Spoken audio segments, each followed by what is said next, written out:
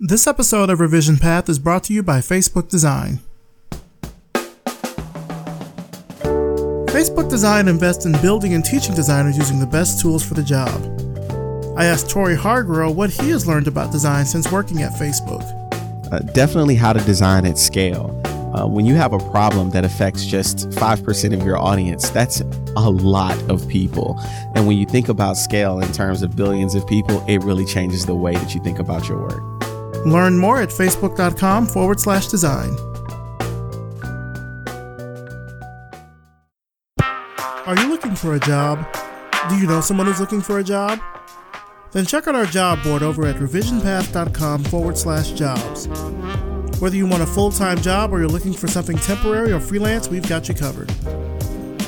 This week, Little Bird Innovation is looking for a design associate for their Memphis office. We also have job listings from Indeed.com, so head to the Revision Path job board at revisionpath.com/jobs to apply and to search for any other listings. Don't forget to sign up for our weekly job alerts, so when there are new positions added to the job board, you'll get an email so you can be the first to apply. And if you're looking for more jobs, then become a member of our Slack community and join the Jobs channel. See you there.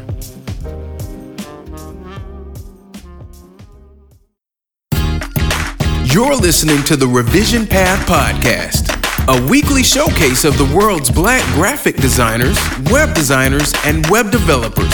Through in-depth interviews, you'll learn about their work, their goals, and what inspires them as creative individuals. Here's your host, Maurice Cherry. Welcome to the Revision Path Podcast.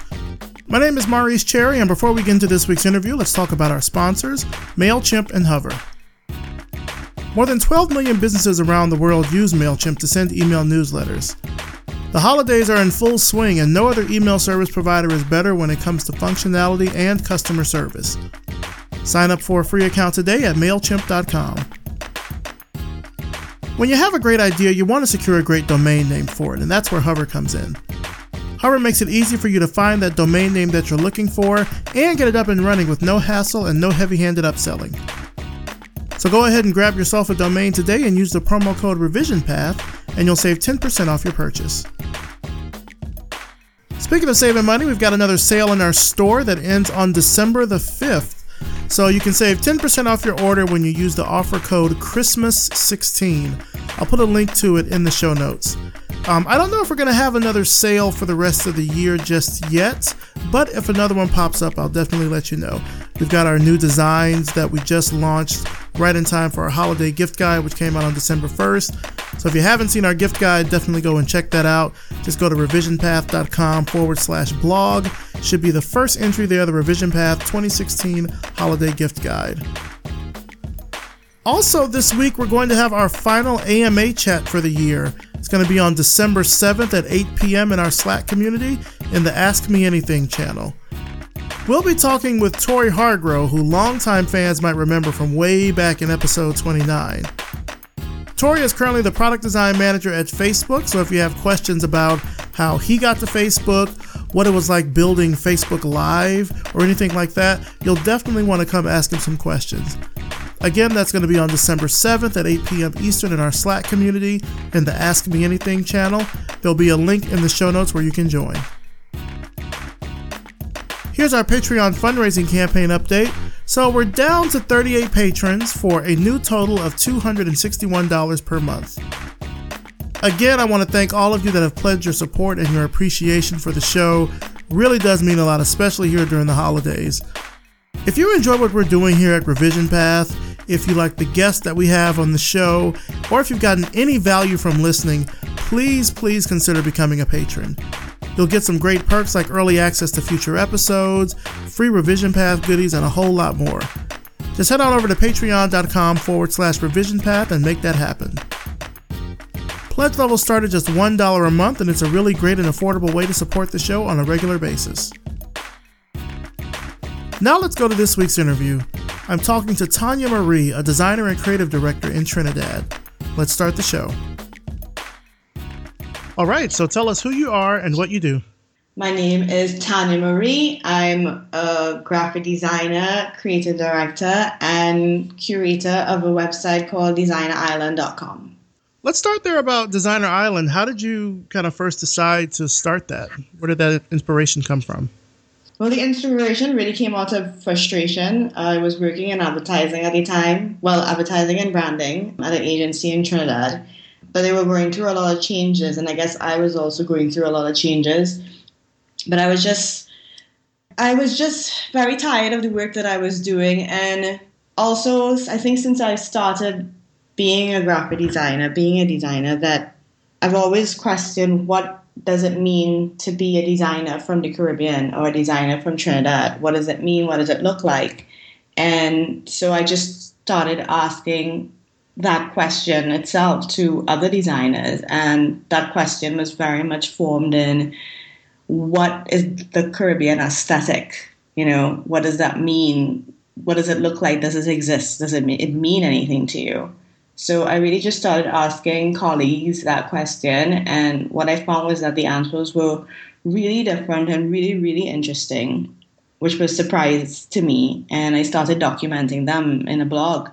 And that sort of grew into a continuous journey into designerisland.com, where I now work with several other creatives and writers, etc., to sort of continue that discussion in a less direct way. But it really is underlying what is the Caribbean aesthetic. How would you describe the Caribbean aesthetic? I think that based on, if I was asked this several years ago when I first started the blog, I would have probably said something like texture, color, richness, things like that. But having worked longer, having asked the questions, having really dug into trying to understand what that is, I don't think there is a clear definition of that. I'm not even sure if, well, yeah, it really is no clear definition of that, because it really depends on who you are and what island you're from, where you're working, what you're around, and there's so many different inspirations and backgrounds that can influence that decision, even ethnicities and culture, because just to take, for example, Trinidad, which is filled with African, Indian descendants, Chinese descendants, etc., there's so many things that influences what that aesthetic is, whether it's colorful and tie-dye or clean, structured lines and something resembling a kind of modern Caribbean look. It sounds like it's a big melting pot. It is very much a melting pot of ideas and aesthetics and styles, etc. When I think about how, I don't know, I guess designers here in the U.S. might approach a Caribbean aesthetic, I immediately think of like palm trees, bright colors, you know, bright tropical birds and things like that. And I think, and you can probably correct me on that, like that's maybe more of a stereotypical kind of way to view the Caribbean.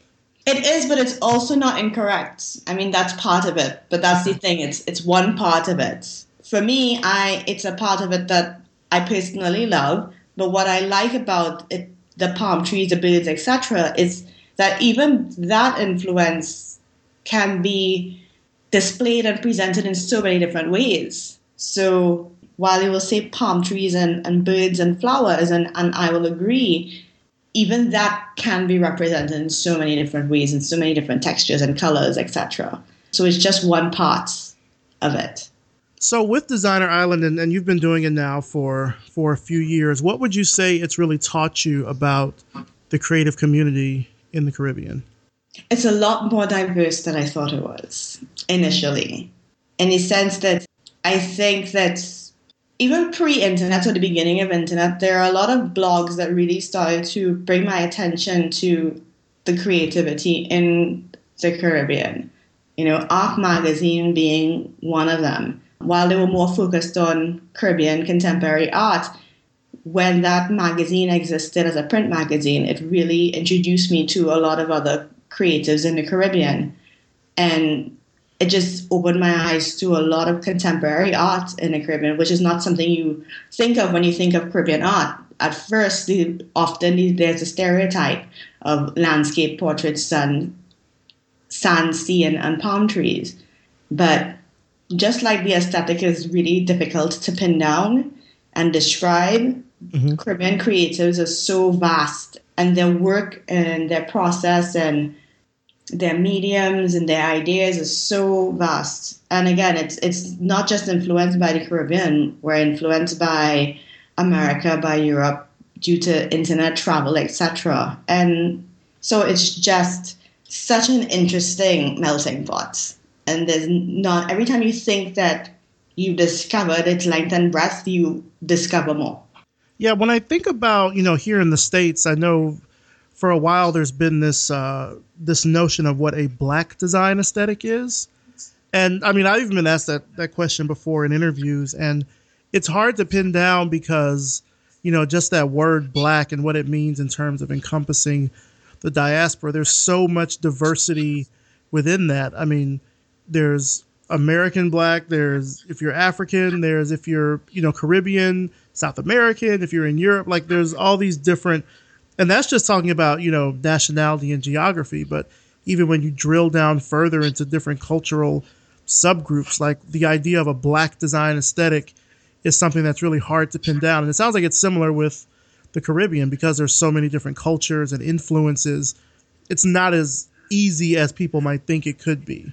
Exactly. And it really, at its core, comes down to trying to illustrate an identity, which is going to be different for everybody, even if you're living in the same space and place.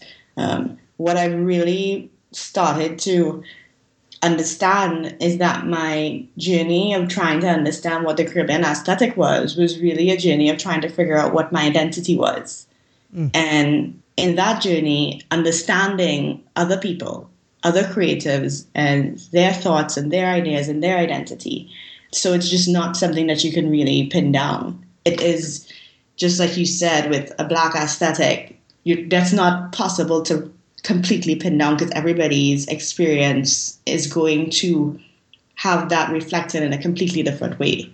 While there will often be a lot of similarities, which are expected, everybody's journey is so unique. How would you describe your design journey? To be honest, when I sort of stumbled into design, I didn't actually think about it at all. I didn't realize there was a career called graphic design until very late because I was finished with A-levels in secondary school here, and my intention was to go study visual arts in the University of Trinidad and Tobago, and the West Indies, sorry. And between my summer break, my aunt had this friend who was working in McCann Erickson, Trinidad, and she got me an internship there. Well, I had no idea what that was, and I was just at first just fascinated by this whole career of advertising and design. Although I'll admit my first idea of it, even in going in, was that I get to draw and paint on a computer, so this is fantastic, and get a regular salary. But then when I actually went to school, started studying graphic design, started studying design and looking at styles and just the length and breadth of it, I think for me, the whole journey with design has been constant discovery and constant falling in love with it and learning more about it. And even now, I'm just learning so much all the time. And I think that even at my age now, I'm actually learning more and faster. Okay. I think that for me, design is my second love. It's not my first love, but I should probably call my husband my first love. And I'm loving that journey and the relationship of understanding it and discovering and seeing what's possible with it for me. And I think I'm probably going to be doing this until I die. What are you excited about now? I know you say you're kind of always learning. Is there anything that's piqued your interest currently? Right now, I've been redoing the website for Designer Island, which will be back up and running by the end of the week, which is great.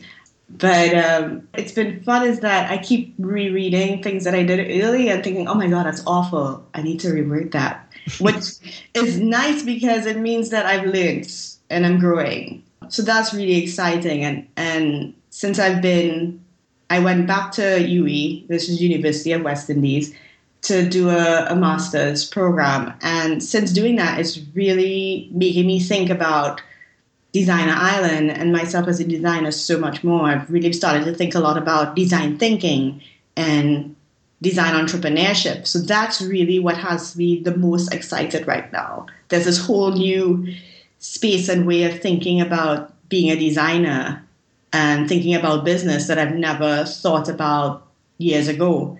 And now that I'm learning more and more about it, I'm constantly reading about it and thinking, okay, my career just took a whole new turn of what's possible, which is interesting because right now Trinidad is really starting to feel the burden of economic downturn, and it has a lot of creatives particularly very worried. The advertising industry and branding industry is not as vibrant as it used to be, which has a lot of people terrified. And I can say that while I am also admittedly scared at times, I've never been this excited about being a designer and being a designer in the Caribbean.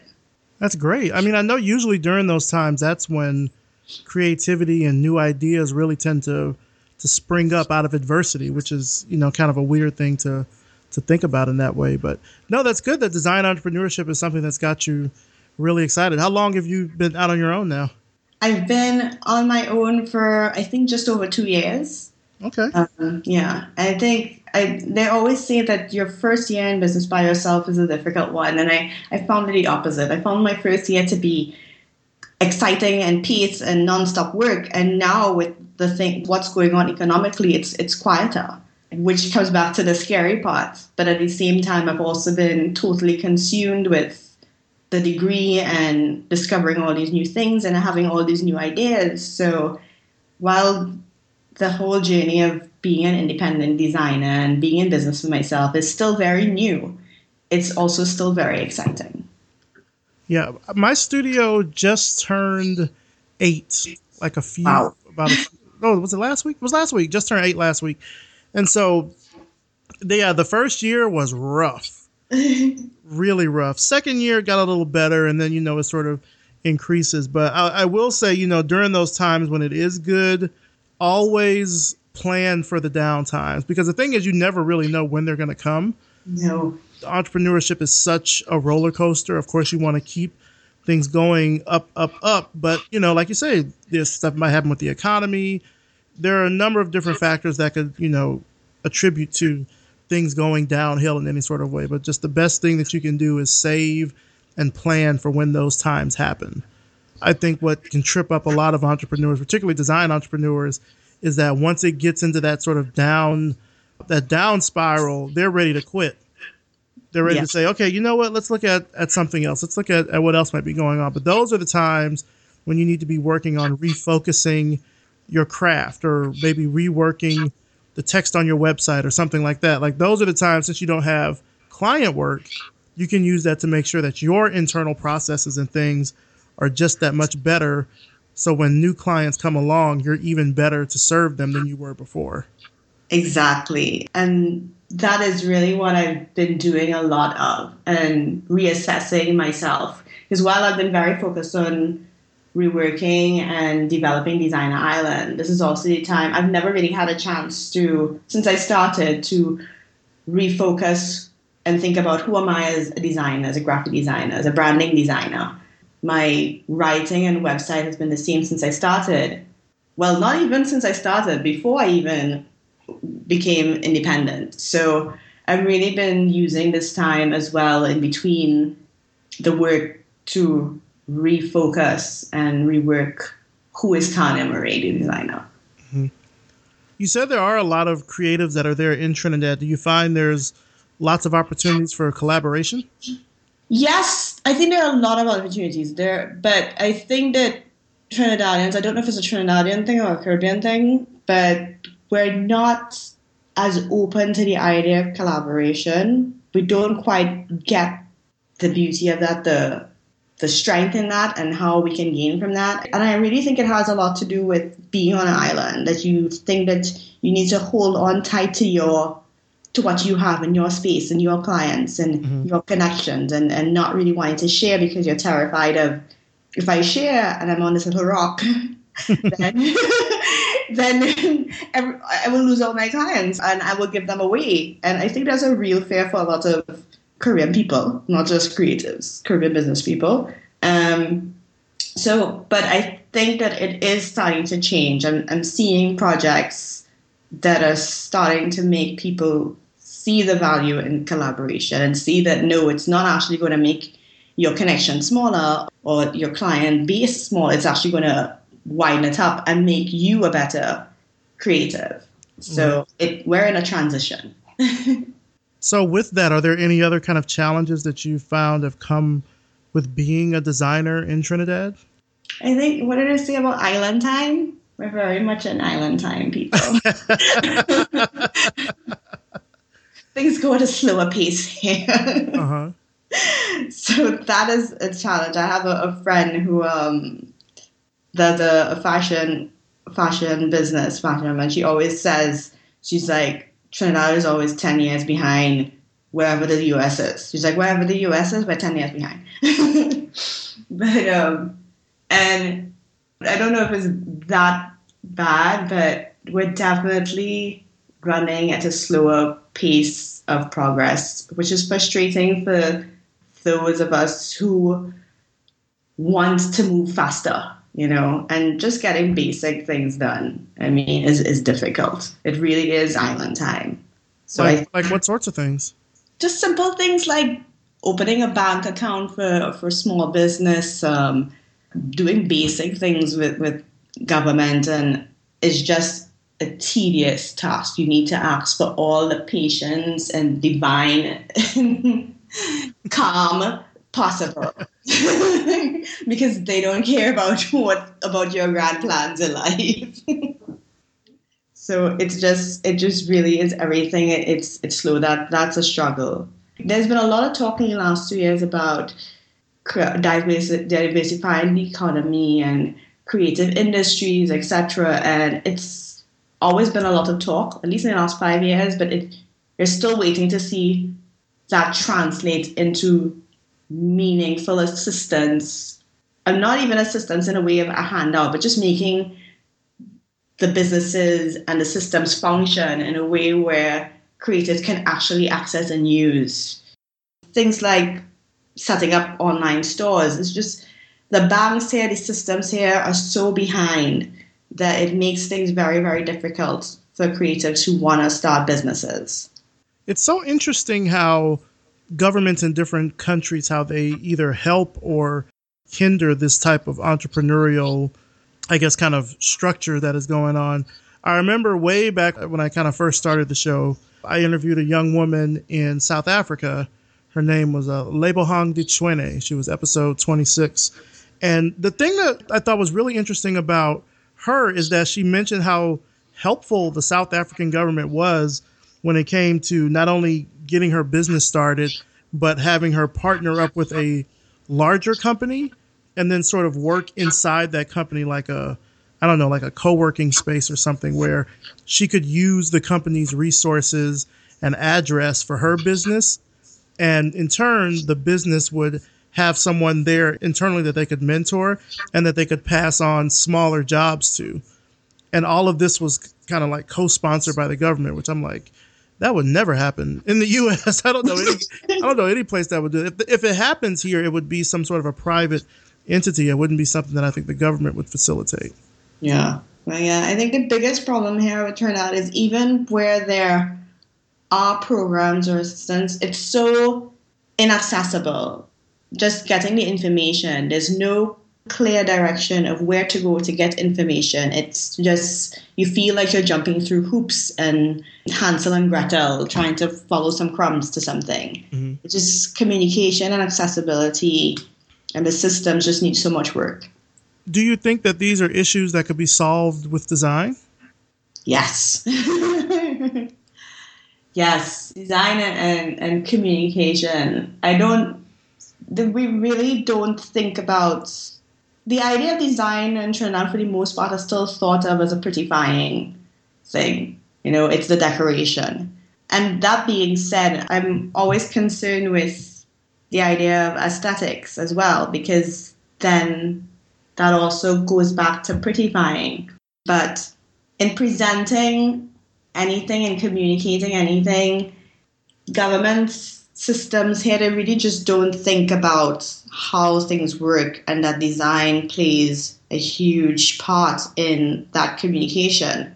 I'm seeing small areas where people are starting to think about it, but we're really behind on thinking about design as more than just a prettifier, and really seeing design as a way to clarify processes, to communicate, to make people's lives better. We're just really, really behind on seeing design as what it is, what it truly is. You know, here in the U.S., we just finished a presidential election. And one of the things that the past 8 years, I think, has really done here in this country is shown how design can be used for greater good in terms of making things clearer for constituents, making sure that services are better, things like that. And I think a lot of that has come from not just the administration realizing that they need this, but also from designers in the industry kind of reaching up also to offer their services and offer the work that they do. Is that type of civic design there in Trinidad? Do you think that there are designers there that are willing to help out with the government to help make it better? Oh, definitely. I missed the conference, but they had our first attempt at a design conference in Trinidad. I think it was 2 years ago, they referred to it as the Ministry of Design. I can't speak a lot of it because I wasn't there. It was the weekend before I got married. Mm-hmm. But when I heard bits about it and I did a little bit of research on it, it was exciting because exactly what you're talking about, there are people who want to do that work. They're designers, architects, graphic designers, strategists who live and work in Trinidad and have the ability to help these systems and processes work and communicate. And they want to do the work. But again, the people in power, the governments, they really just don't see that value of design. Yeah. And I'm not even sure, has it been a year now or maybe 2 years now? We've recently had a change of government. So basically it's like starting from scratch every 4 years with progress. So with the new government, you kind of have to start that whole conversation all over again and see how far you can get. Yeah, I can see how that would be pretty frustrating. I mean, certainly I think what's happening now here, the tech and design communities are sort of wondering with the new president that's coming in, how much of the current level of innovation and clarity that's been around the tech community and the design community working with the government, is that still going to be something that will happen? We don't really know. I definitely get what you mean there. Hopefully that, and I mean, I've worked with politicians, I've worked on political campaigns, and I know that there's just a level of deference that they tend to have when it comes to science and tech and design. It's not in their wheelhouse. They'll pass that off to someone else. But I think they do need to have some sort of a tacit understanding about how it can actually make their job easier, how it can benefit the work that they're doing on a greater scale. So it's a challenge. That conversation needs to happen. I know here we have sometimes these government hackathons, like in different cities, we'll have government hackathons where local businesses will meet with maybe a city council person or something and invite them in so they can see exactly what it is that they do, so they can get an understanding that it's not just, oh, we're making things pretty, but there's actually a method and a science and a process behind it. We're not just, throwing paint on a canvas and standing back and admiring it. There's a lot more that goes into design. Yes. I guess with everything that you're, kind of working on right now, what's a typical day like for you? Well, lately, because I've been juggling school and work and Design Island, which is work part 2, my day is spent a lot at my desk. So I work from home. I have an office space at home. So it's basically getting up in the morning, forcing myself to go jog, because I'm not going to say I'm that person that gets excited and goes about exercising in the morning. I'm not. It's a practice that I'm trying to make myself do because I want to be healthy and I want to be working and living for a very long time. And then I come back, I have breakfast, I get down to work at my desk after emails. If it's a day where I have meetings, I try to not have to go out to meetings more than maybe 2 to 3 days a week. so that I can spend the other days in the week really focusing and getting down to work. So it's either running off into Port of Spain, where is most likely where most of my meetings would take place, and sitting down in coffee shops and having those meetings or meeting with clients at their office, and then coming back home and knocking it out at my desk in my quiet space and going through the process. So that's basically my typical day. What you're learning in school, can you talk a little bit about that? Like what's the degree that you're working on? Well, the degree is Creative Design Entrepreneurship degree. It's a new degree at UE. And basically it's very much teaching how to apply design thinking to business. So whether it's an actual design business or just teaching students how to apply design thinking to developing their business. Because what we've had a lot in Trinidad, I think a lot in the Caribbean, is a lot of people, whether they're coming back from finishing school, whether it's in the Caribbean or coming back from going to school in the US or UK, and they're coming back to Trinidad, and a lot of people are starting their own businesses. They're not going to work for somebody and looking for that job. But because we have so much of this now, the aim of this degree is to help you think about starting businesses and applying creative ideas of how to do that, and really considering the environment that you're doing it in, because the Caribbean is not like the US or the UK, etc. It's a very different, mad space, which is with a lot of opportunities, but a lot of challenges. So it's really making you think about your environment, think about what it is you're trying to do, what is necessary, what's needed, what's missing, and how can you fill that gap, and how can you think about what are my goals and apply that to business. It's a really interesting, holistic type of program, which has made the journey of doing this very interesting, but it's also very tight because it's 1 year. And it's one intense year. Yeah, it's one intense year. It's a lot based on, to get in, it's very much based on your proposal that you send in. So it's been an interesting ride. Well, that's interesting that you're doing that along with your business. So it's really, it sounds like you would be able to apply what you're learning directly to your business, like immediately. Exactly. So that is basically what's going on. So my head is in several spaces at the same time, but they're all connected. So it's been extremely fulfilling and difficult. I can imagine. Wow. That's that type of program. I would love to see more of that. One thing I know when I talk to designers, even for people that I've had on the show, they'll mention, they went to art school, or they went to a design school, but it didn't really teach them how to, be a business person, or it didn't teach them what they needed to know when they went out into the working world. And so I think what we're seeing here is this kind of buildup of more digital strategy and creative strategy that matches business practices to the work that you've done in art and design school. So it makes you a more well-rounded designer. But generally those are done over much longer periods of time than a year. I can only imagine how that's really condensed. That's a lot. Yes. It's a little more than a year, but I think it's like 16 months or something. But yeah, it has been quite interesting. But like I said, it's a new program.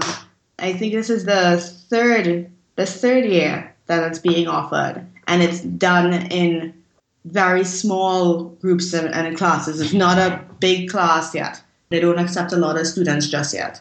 So kind of like a guinea pig still. Okay. It's interesting because what it's done for me a lot is sort of making me think a lot about all my work experiences and making me realize how much you learn on the job. Just everything you just spoke about and how to run a business, and strategy, etc. And making me realize that I do have a lot of this knowledge underneath, but it's clarifying ideas and thoughts and strategies and really making it work for me. What have you found, I guess, from the program that you've really been able to put right back into your business? Is there any particular things that you've learned? I don't know if I can really pinpoint particular things so much as it's that I'm literally in that point of it where I'm distilling a lot of what I've learned and looking back at experiences and lessons that I've learned over time from the people that I've worked with and combining that with what I've learned in the program. And the program has really, for me, been more of a distiller than anything else of my ideas. I think my personal challenge has always been clarity. I'm fine at creating that sense of clarity and communication for clients. I guess maybe it's something about looking at someone else and their business and their work. But for myself and what I'm doing, I think that is a lot more challenging. So I've really been having to face that personal challenge a lot in the last year in this program in an extremely intense way.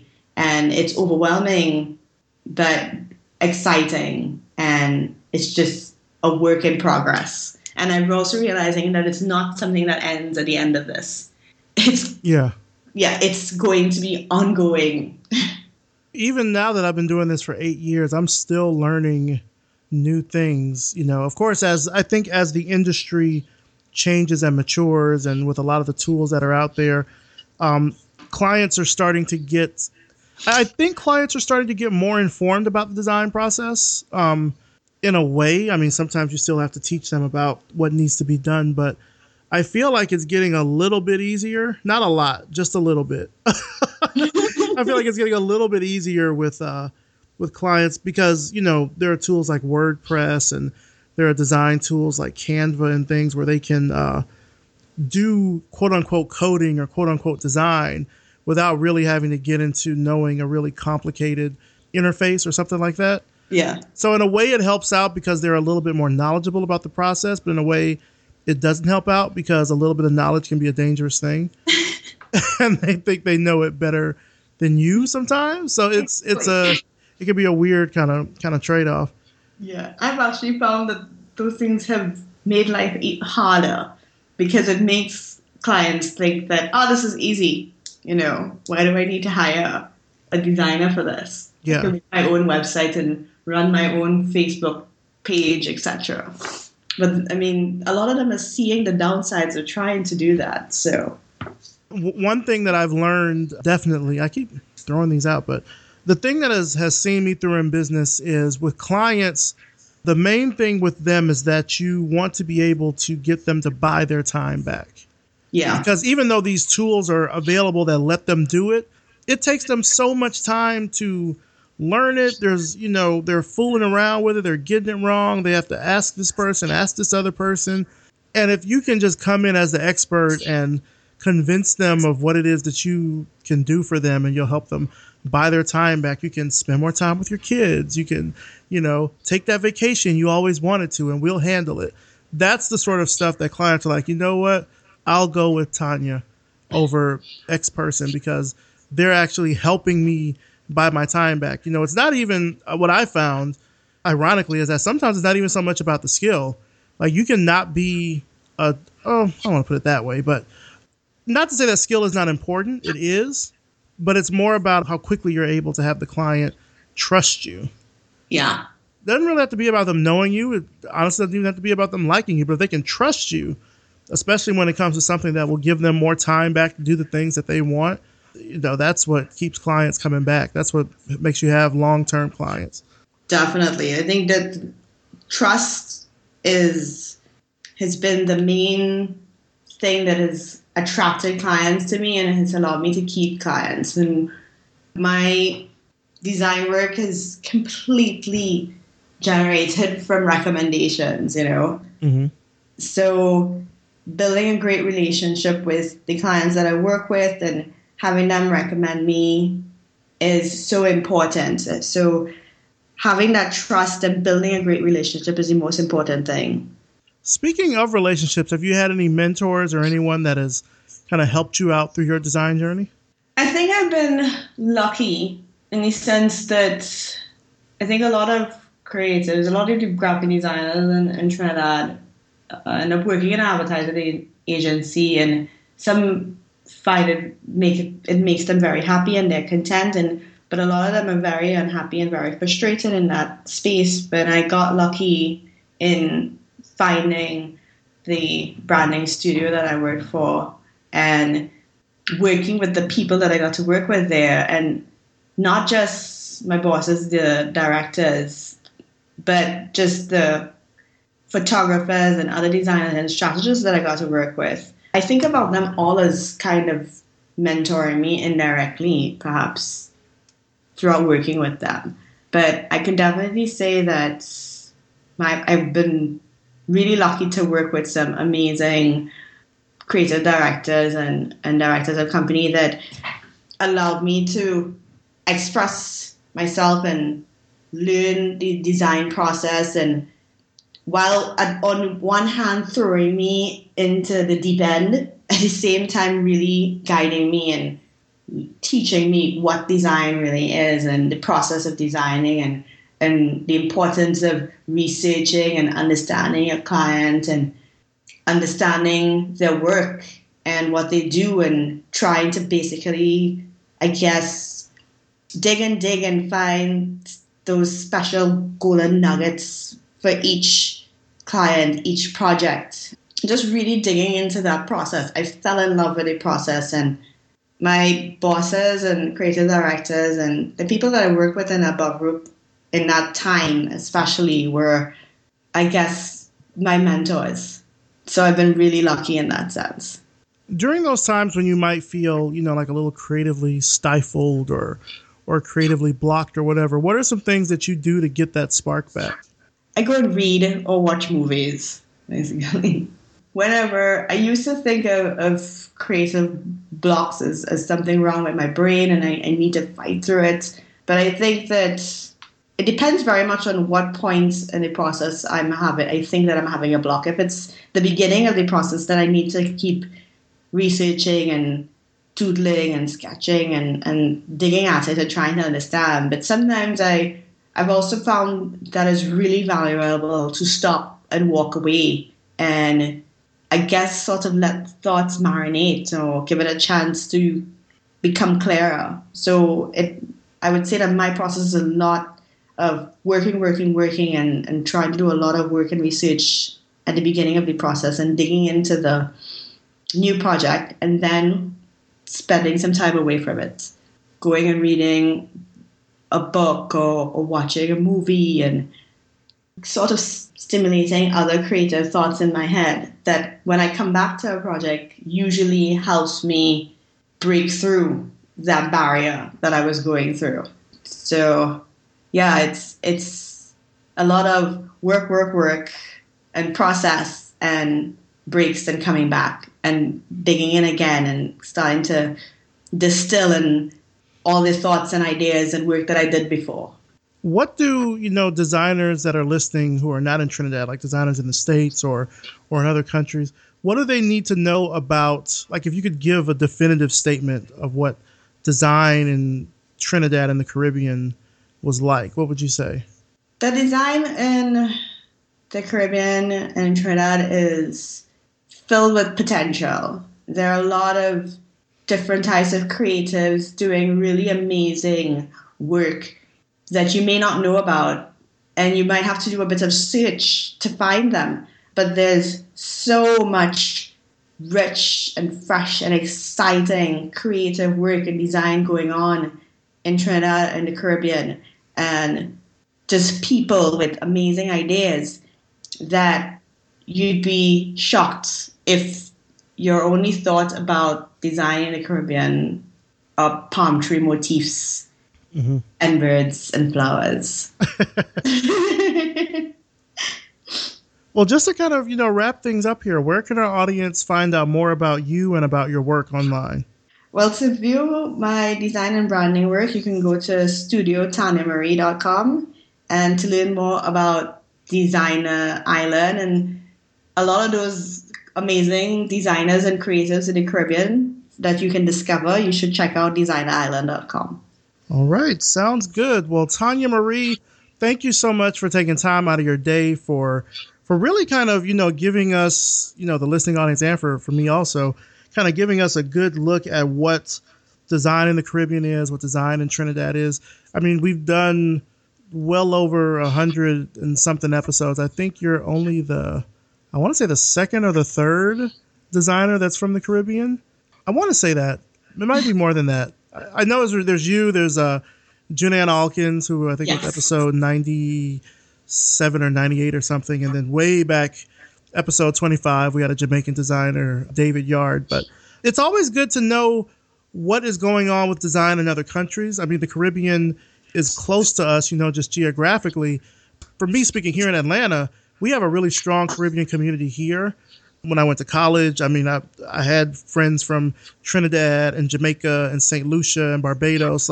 So it's good to know that kind of that spirit of design and what it's like in other countries. And it's also good to know ways that we can, sort of help out. Hopefully, in the future, there will be more opportunities for collaboration between designers, between other countries. And, maybe this interview will be a good start for that. So thank you for coming on the show. I appreciate it. Thank you. I enjoyed this conversation.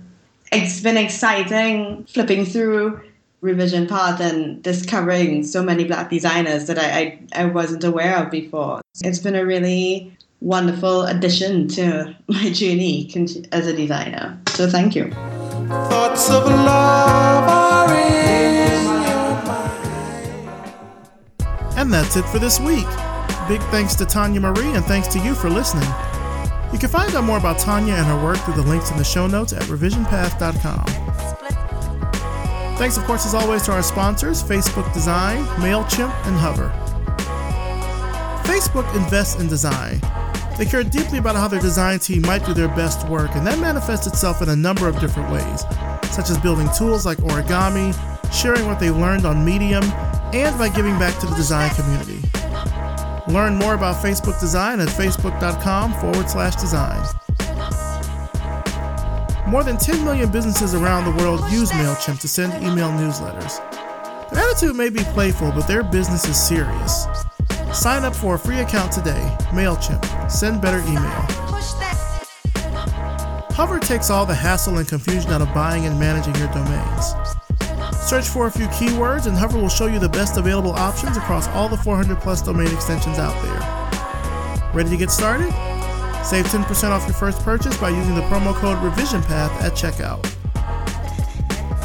This episode was edited by RJ Basilio and produced by me, Maurice Cherry. Our intro voiceover is by Music Man Dre with intro and outro music by Yellow Speaker. If you like this episode, please do me a huge favor. Leave us a rating and a review on iTunes. It only takes a minute or two. It really helps the show by bumping us up in those iTunes rankings for Design Podcasts, and I'll even read your review right here on the show. Revision Path is brought to you by Lunch, a multidisciplinary creative studio in Atlanta, Georgia. If you like the work we're doing with the podcast and with the website, then visit us over at Patreon and become a patron. Just go to patreon.com/revisionpath and pledge your support. Pledge levels start at just $1 a month, and you'll get access to behind-the-scenes information about the show, upcoming interviews, and so much more. Thanks so much for listening, and we'll see you next time.